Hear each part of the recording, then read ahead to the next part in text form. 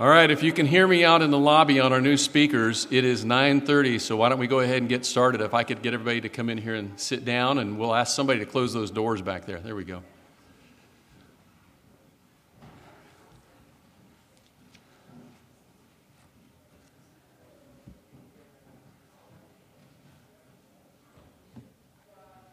Well, good morning.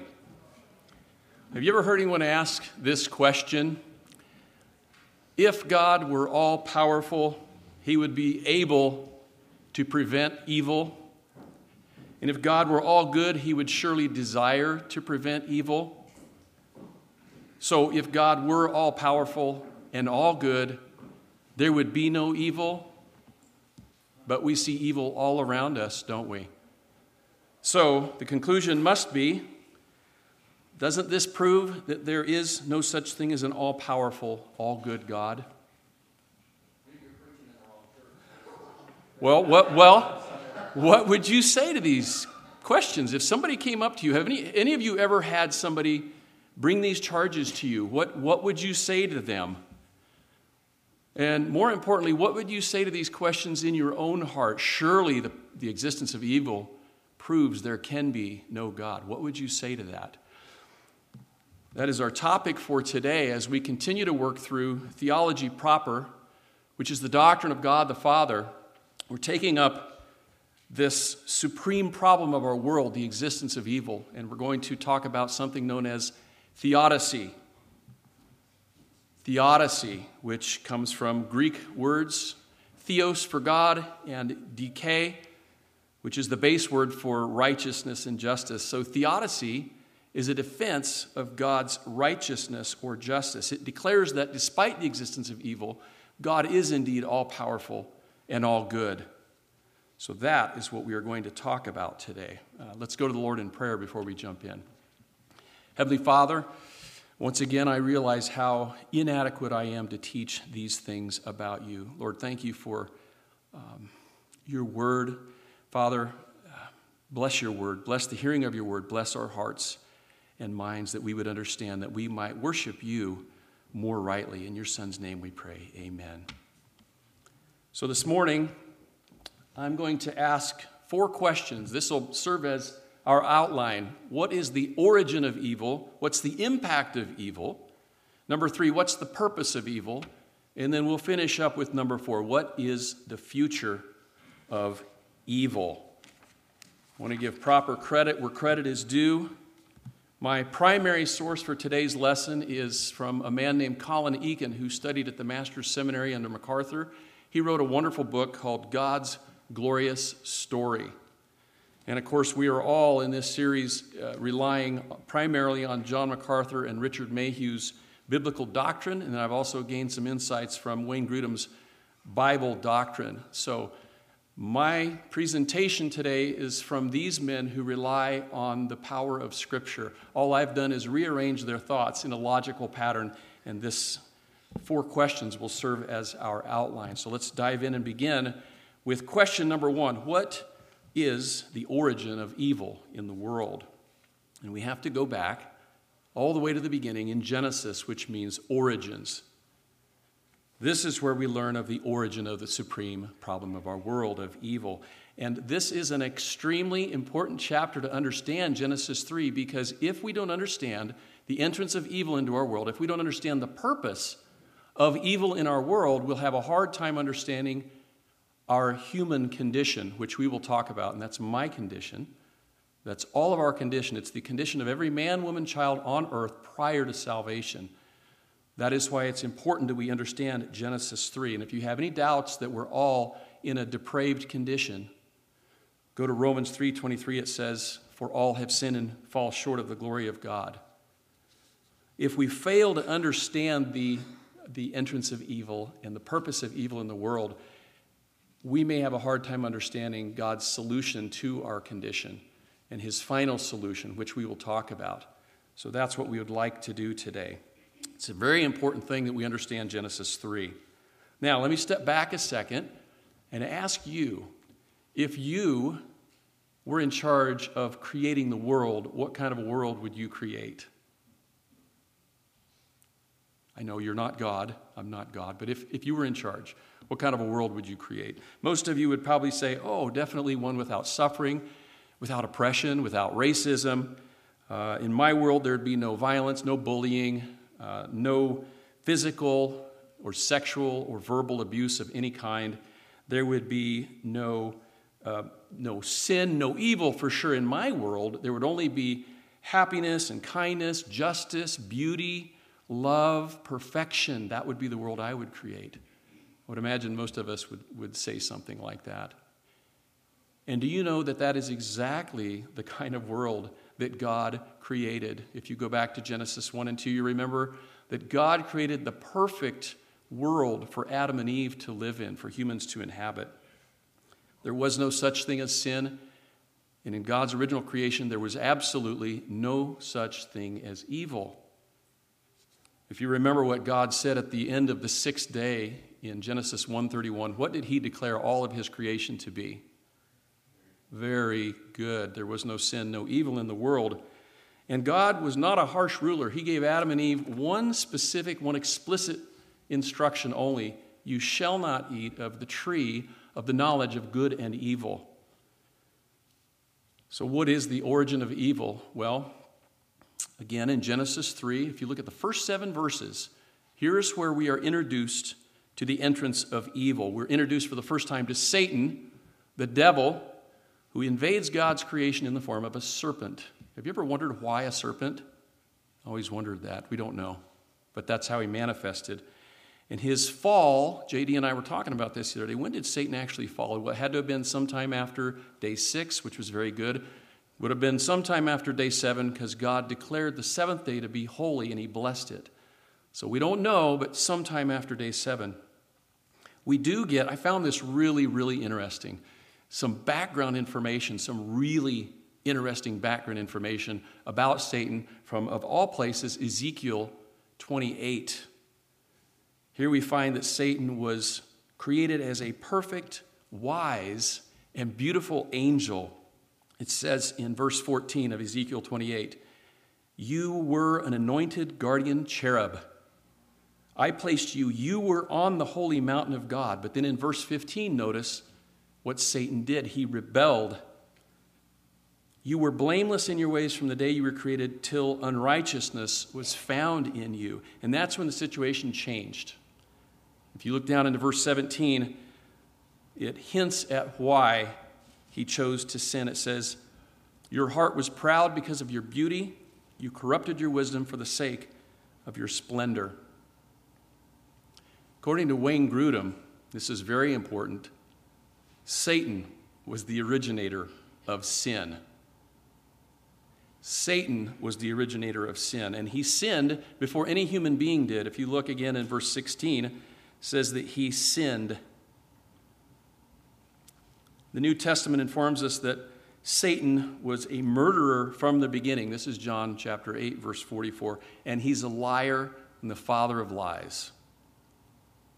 1 John 3, verse 8, the devil sinned from the beginning. And Grudem points out that even though both of these scriptures use the term from the beginning, it doesn't mean that Satan was a sinner from the beginning of the creation of the world. It doesn't even mean that he was a sinner from the beginning of his own existence. Again, if we go back to Ezekiel 28, look at verse 15 again. You were blameless in your ways from the day you were created until unrighteousness was found in you. And then, of course, God cast him down. We see that in verses 16 and 17. And so then, after being thrown to the earth, Satan then began to tempt Eve, who tempted Adam. And we know that this is what Satan's done all throughout history. Remember in Matthew chapter 4, he tempted Christ in the wilderness. He would go on to tempt Judas Iscariot to betray Christ, and that's what he's done to all of us. He's the great tempter, the adversary. Going back to Genesis 3, we notice that first, Satan employed a tactic that he still uses today. It's very effective. He got Eve to doubt God's word. You remember he said, did God really say that if you eat from the tree of the knowledge of good and evil, you'll die. And then he lies to her. He says, surely you won't die. He was right for a little while. Adam lived a long time, but he did die. So Eve goes to Adam, and Adam chooses to listen to what Satan had told Eve.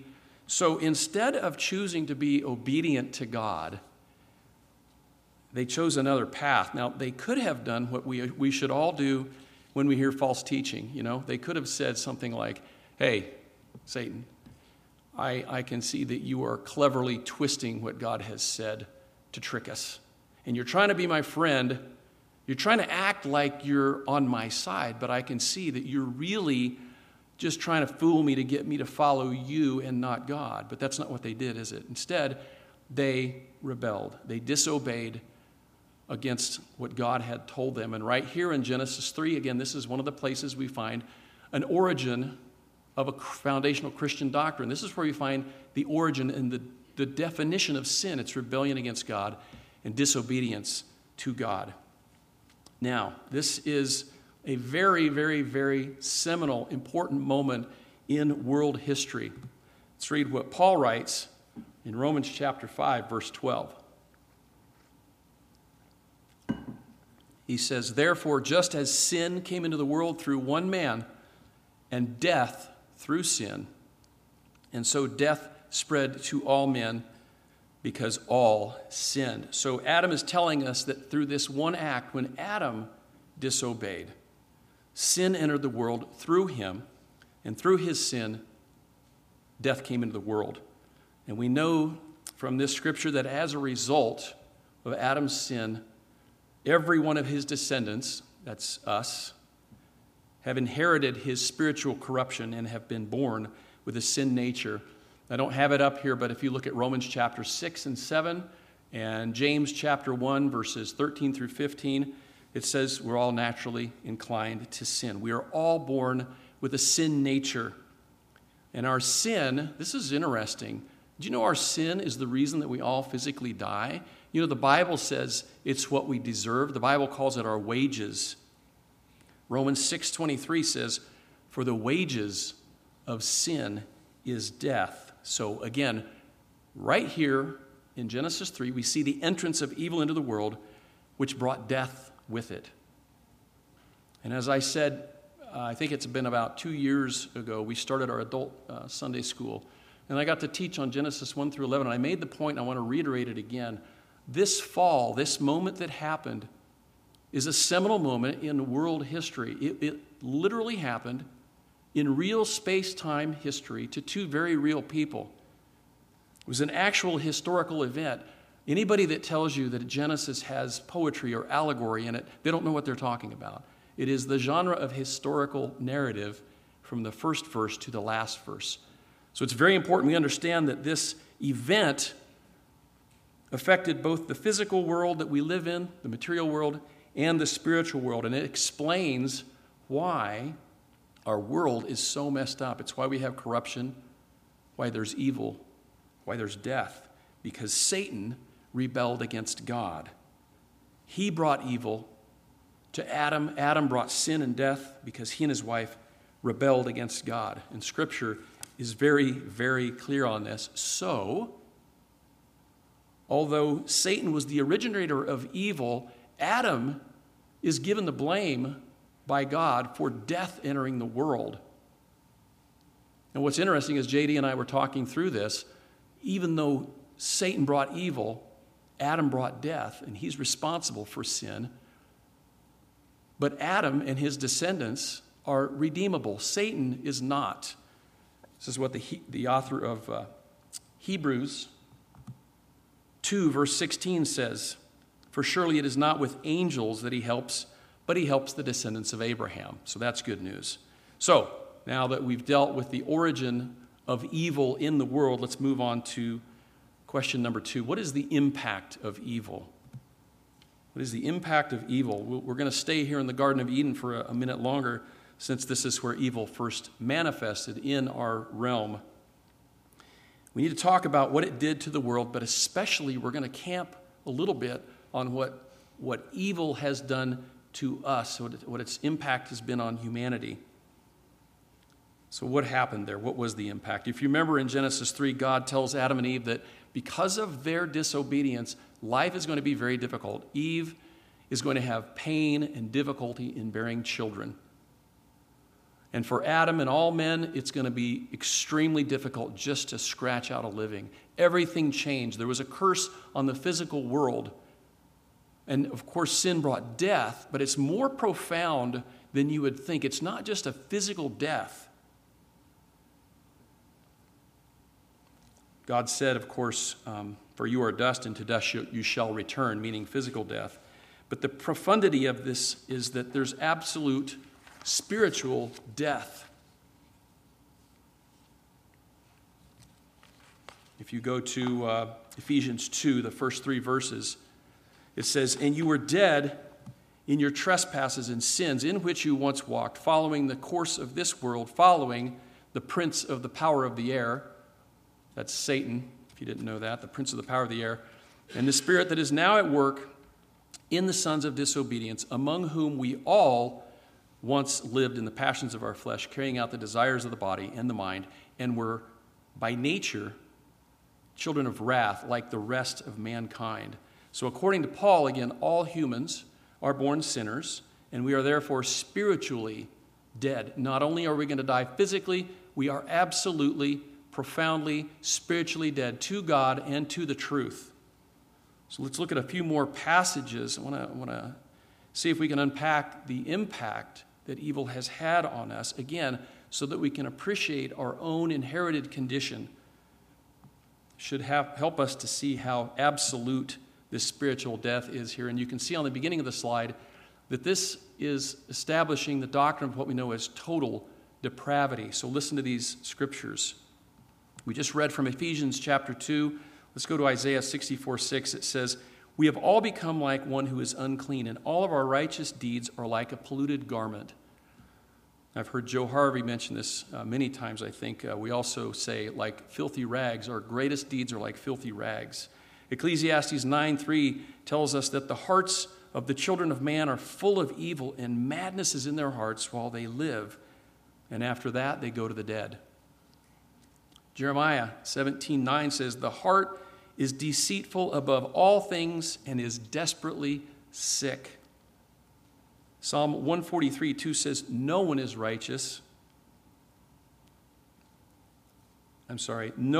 living is righteous before you, O God.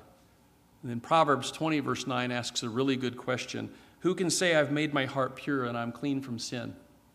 Certainly not me. And it's not just that we're slaves to sin, that we've passively inherited this sin nature from the curse of sin. You know, we also have Satan, who is our adversary. I think 1 Peter 5:8 said, "Be watchful, be sober-minded, because your adversary, Satan, prowls around like a hungry lion, looking for souls to devour." And 2 Corinthians 4:4 here says, "The God of this world," again, that's Satan. Ephesians 2 called him the prince of the power of the air. Here, he's called the God of this world. Satan has blinded the minds of the unbelievers, keeping them from seeing the light of the gospel in the glory of Christ. So Satan, our great enemy, in addition to us being born spiritually dead, also blinds the minds of unbelievers. And so I'll stop right here and say that just in case there's someone here who still believes, after we've heard just a few of these scriptures, if someone here still believes that there's something intrinsically, inherently good inside of us that allows us to pursue righteousness on our own or to seek after God on our own, well, let me read another scripture. It's listed at the bottom here. You can follow along with me if you'd like to go to Romans 3. Look at chapter 3, verses 10 through 18, and I'll read this for us. "As it is written, none are righteous, no, not one. No one understands. No one seeks for God. All have turned aside. Together they've become worthless. No one does good, not even one. Their throat is an open grave. They use their tongues to deceive. The venom of asps is under their lips. Their mouth is full of curses and bitterness. Their feet are swift to shed blood, and their paths are ruin and misery. And the way of peace they have not known. There is no fear of God before their eyes." Again, these scriptures build the case for what we know as total depravity. And I like the way Colin Eakin phrases it. I think maybe it's better understood as absolute inability. So the Bible teaches us, and we just went through a few of these verses, that every human being has a fundamental and complete incapacity and inability to respond to the gospel on their own. And we've seen in the scriptures we just read that this is true for everyone, according to Romans 5:12. All have sinned. Absolute inability to respond to the gospel on our own. I was not taught this growing up. This was really hard for me to digest. So if you're wondering why I'm spending so much time talking about this, as we're trying to answer the question of what was the impact of evil, it's because we need to recognize that our basic human problem as humans is not that we lack self-esteem. And it's not that we're out of harmony with our environment. It's not that we're good people and that we need to become better. And it's not even that we're bad and we need to become good.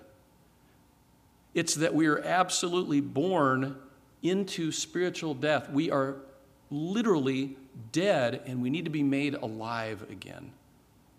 That's the impact of evil on the world. Fortunately, since I'm giving you some really heavy news right here, there is the gospel, which means what? 2 words. Good news. Good news. But the gospel can't be good news unless there's horrible, terrible, awful, no good, very bad news without it, right? And this is where we need to start talking and remembering that Christ did come once. We need to talk about what God has already done on our behalf to defeat evil. So let's finish up our discussion on the impact of evil with some hope. Let's remember the first time that Christ came down to earth and he was crucified and resurrected, he defeated death. Ephesians 2, verses 4 and 5, if you want to go to Ephesians 2 real quick. Ephesians 2, verses 4 and 5, Paul writes this: "But God, being rich in mercy, because of the great love with which he loved us, even when we were dead in our trespasses, made us alive together with Christ." Who made us alive? He did. It is by grace that you've been saved. If you continue down to verses 8 and 9, again, this is still Ephesians 2. "For by grace you have been saved through faith. And this," he's talking about the faith, "this faith is not your own doing. It is the gift of God, not as a result of works, so that no one may boast." Flip back to the 4th gospel, John, chapter 6, real quick. John chapter 6. And go down to verse 29. John 6:29 says, "This is the work of God, that you believe in him, whom he has sent." This is the work of God, that you believe in him, whom he has sent. Skip down to verse 44 in John chapter 6. This is Jesus speaking. "No one can come to me unless the Father who sent me draws him." Now skip down to verse 65. Jesus reiterates the same thing. Again, this is the words of Jesus. "I told you that no one can come to me unless it is granted to him by the Father." And we could look at a lot of other passages that say the exact same thing. So again, what is the impact of evil on the world and on humanity? It says that it brought with it physical death. We covered that. But it also brought spiritual death, which leaves us as humans not just unwilling to pursue our unrighteousness, but completely incapable of doing so. So again, faith is a gift from God. It's got to be given to the dead. So God is the one who saves. And this is what gives us hope because, and this is very important, this is the point, it brings him glory, not us. We're not that glory worthy. And that kind of is a good hint to the next question. What is the purpose of evil? Why would God allow corruption into a perfect creation? Why would a perfect holy God even ordain evil to exist?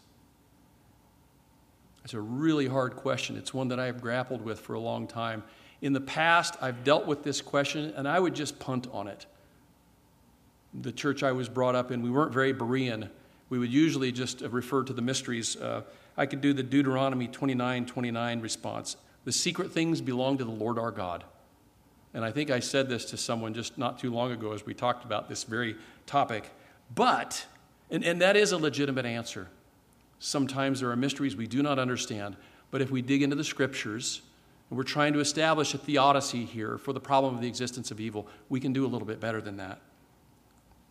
So let's see if we can be Berean and go through the scriptures. And let's start our theodicy by acknowledging a few basic truths. We all understand we've established that evil exists, right? Evil is rampant in the world. Physical evil, the Bible calls it calamity, and moral evil. We also know, I hope we all understand, God exists. He is all-powerful. He is all-knowing. And he's perfect in love, and he's perfectly holy. And if you were here for JD's lesson last week, as he talked about sovereignty, God is perfectly sovereign. What does that mean? Does anybody remember what sovereignty means in just a few words?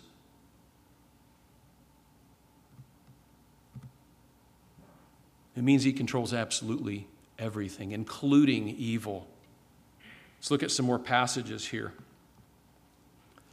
Proverbs 16:4, the Lord has made everything for its own purpose, even the wicked for the day of evil. 1 Samuel 2, verses 6 and 7, the Lord kills and brings to life. He brings down to Sheol and raises up. The Lord makes poor and makes rich. He brings low and he exalts. Wow. Isaiah 45:7, the Lord speaking through the prophet says, I form light and create darkness. I make well-being and create calamity. Again, there's the physical evil that we see in the world. I am the Lord who does all these things. And Amos 3:6 asks this question, does disaster come to a city unless the Lord has done it? I mean, when I look at these, you sit back and go, wow, are you kidding me? Wow. But this is what Scripture plainly says. These few passages tell us, again, what the heading of my slide is, that God is perfectly sovereign and he controls absolutely everything, including evil. And I got to tell you, as I considered this, I added this last verse here. Ephesians 1:11, it says that it is he who works all things according to the counsel of his will. And it about brought me to tears as I contemplated what everything on this slide is saying, as I think about everything that has happened in the past year. And we see lockstep evil in concert being perpetuated on an unsuspecting and naive humanity. And sometimes I get angry about that. Many of us have talked about this, but man, look at this. God is perfectly sovereign. He controls absolutely everything, including evil, and he works all things according to the counsel of his will. Praise God. There is absolutely nothing, including evil, that exists outside of his plan or purpose. He knows everything that can be known. He anticipates everything that there ever will be, and he has comprehensive power to do anything and everything that can be done, including power over evil. This is what the Bible says about our God. And in that perfect knowledge, in that perfect power, with perfect holiness, God ordains everything to proceed according to his perfect plan.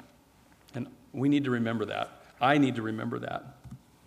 So I thank God that I got to work through this lesson. To summarize, we know that evil exists.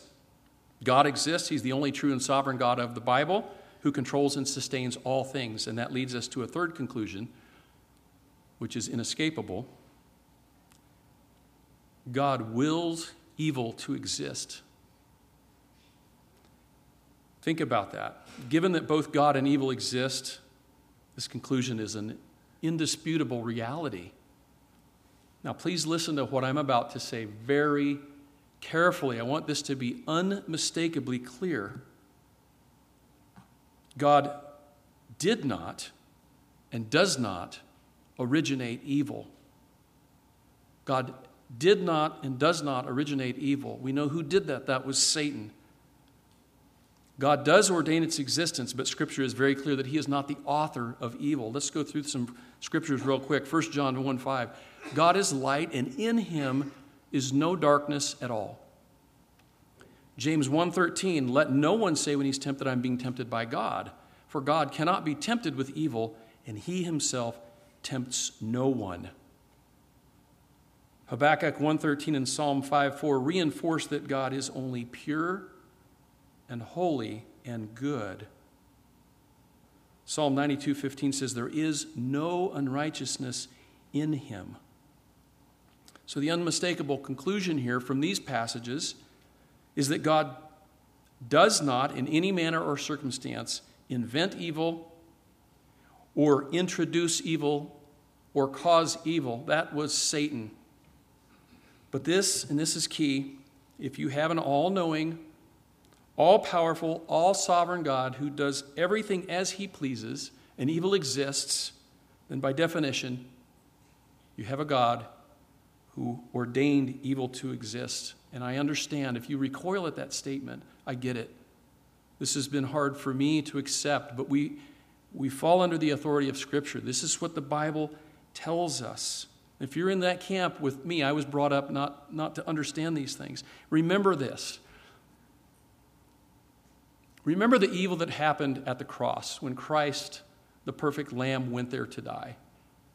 That was not plan B. God didn't just have to come up with a Hail Mary when evil entered the world and messed up all his plans. That was his plan from the beginning. Let's look at 1 Peter 1:18 through 20. It says that you were ransomed with the precious blood of Christ, like that of a lamb without blemish or spot. He was foreknown before the foundation of the world. He was foreknown before the foundation of the world. So this means that before the creation, before sin, God planned that Christ would go to the cross and die for sinners. This was foreknown before the foundation of the world. That was never plan B. But God still did not originate or create evil. He did not invent it. He cannot induce evil. But evil has always been under his control for his purpose for which he ordained it. Remember the book of Job. Satan had to come to God and ask his permission to sift and test Job. And God had to give him permission. Joe Harvey says Satan is God's lackey. I like that. He didn't prevent evil. He ordained it. So why? This is the question we're asking here. Why? And the answer is because God had a purpose for evil. God has a purpose for evil. From the very beginning, God had a predetermined plan for the defeat of evil. Remember this. God is a savior of sinners. I've got a number of passages here. God is referred to as our Savior. Christ came into the world to save sinners. God is a savior of sinners. And we know that in one sense, we mentioned when Christ came the first time, he defeated death on the cross. He rose from the dead.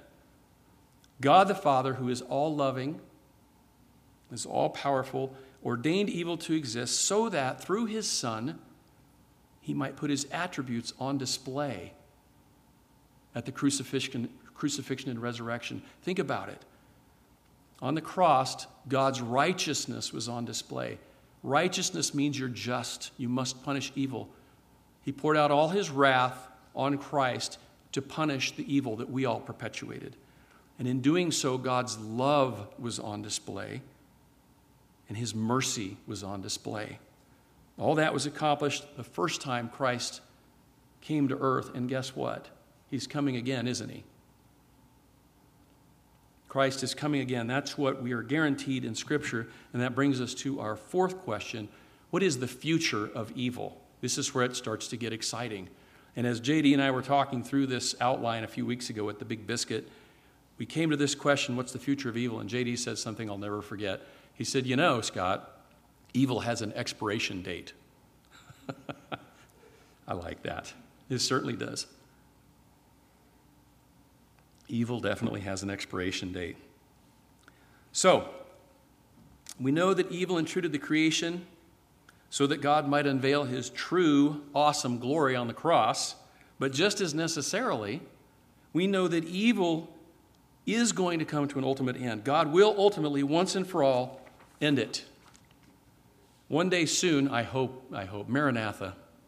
Please, Lord Jesus, come again soon. One day soon, we hope he'll execute his plan for the complete annihilation and permanent eradication of evil from the world. This is what Scripture reveals to us as we begin to look at some Scriptures here. This first one, Psalm 2, verses 7 through 9, it reveals to us about the end of the wicked nations and all the evil that they are perpetuating. God speaks to his Son through the prophet, saying, "You are my Son. Today I have begotten you. Ask of me, and I will make the nations your heritage, and the ends of the earth your possession. You shall break them with a rod of iron and dash them in pieces like a potter's vessel." Psalm 110, verses 5 and 6. "The Lord is at your right hand. He will shatter kings on the day of his wrath." This is talking about the day of the Lord. "He will execute judgment among the nations, filling them with corpses. He will shatter chiefs over the wide earth." And then this from Daniel 2:44. God will set up a kingdom that will never be destroyed, and that kingdom will break into pieces all these evil kingdoms and bring them to an end. And then we go to New Testament, 1 Corinthians 15, 24 through 26. Again, this is speaking of this future day of the Lord when Christ comes back. And then in the end, he's going to be here for a little while. There's the day of wrath, and then there's the final putting away of Satan. Then comes the end when he destroys the kingdom to God the Father after destroying every rule and every authority and power. For he must reign until he's put all his enemies under his feet. The last enemy to be destroyed is death. I see some smiles, isn't it? Yeah. Let's go to Revelation 21, verse 8. This is what's going to happen on the day of judgment when Christ comes back. "For as for the cowardly, the faithless, the detestable, as for murderers, the sexually immoral, sorcerers, idolaters, and all liars, their portion will be in the lake that burns with fire and sulfur," which is the second death. So we all die a first death. The second death is eternal spiritual death. This is what Jesus will do the next time he comes down from heaven when he comes to judge the non-believing world. And you remember back when Jesus came, he came as a lamb in meekness. This is one of my favorite old pictures. You can see the blood pouring from the lamb. I don't recall somebody probably knows this, but I just like this one. The book of Revelation refers to Jesus 29 times as the lamb. And that's how he was depicted the first time he came. He was a sacrificial lamb led to slaughter. But guess what? When he comes back a second time, that is not how he will return. So let's go to Revelation 19. I'm going to read to you verses 11 through 16. This describes Christ's second coming. This is awesome. There should leave no doubt here as to who he is and what he's about to do. Revelation 19, 11 through 16. "Then I saw heaven open, and behold, a white horse. The one sitting on it is called Faithful and True, and in righteousness he judges and makes war. His eyes are like a flame of fire, and on his head are many diadems, and he has a name written that no one knows besides himself. He is clothed in a robe dipped in blood, and the name by which he is called is the Word of God." Remember in John, "In the beginning was the Word, and the Word was with God, and the Word was God, and the Word became flesh and dwelt among us." He will come back as the Word of God. And the armies of heaven, continuing on in verse 14, "The armies of heaven, arrayed in fine linen, white and pure, were following him on white horses. From his mouth comes a sharp sword with which to strike down the nations, and he will rule them with a rod of iron. He will tread the winepress of the fury of the wrath of God the Almighty on his robe and on his thigh." Say it with me. "He has a name written, King of Kings and Lord of Lords." So why did God allow evil to exist? Because on that day, when he defeats Satan and evil, when Christ returns to obliterate evil for all eternity, every human being on earth and all the host of heaven will see why God allowed evil to exist.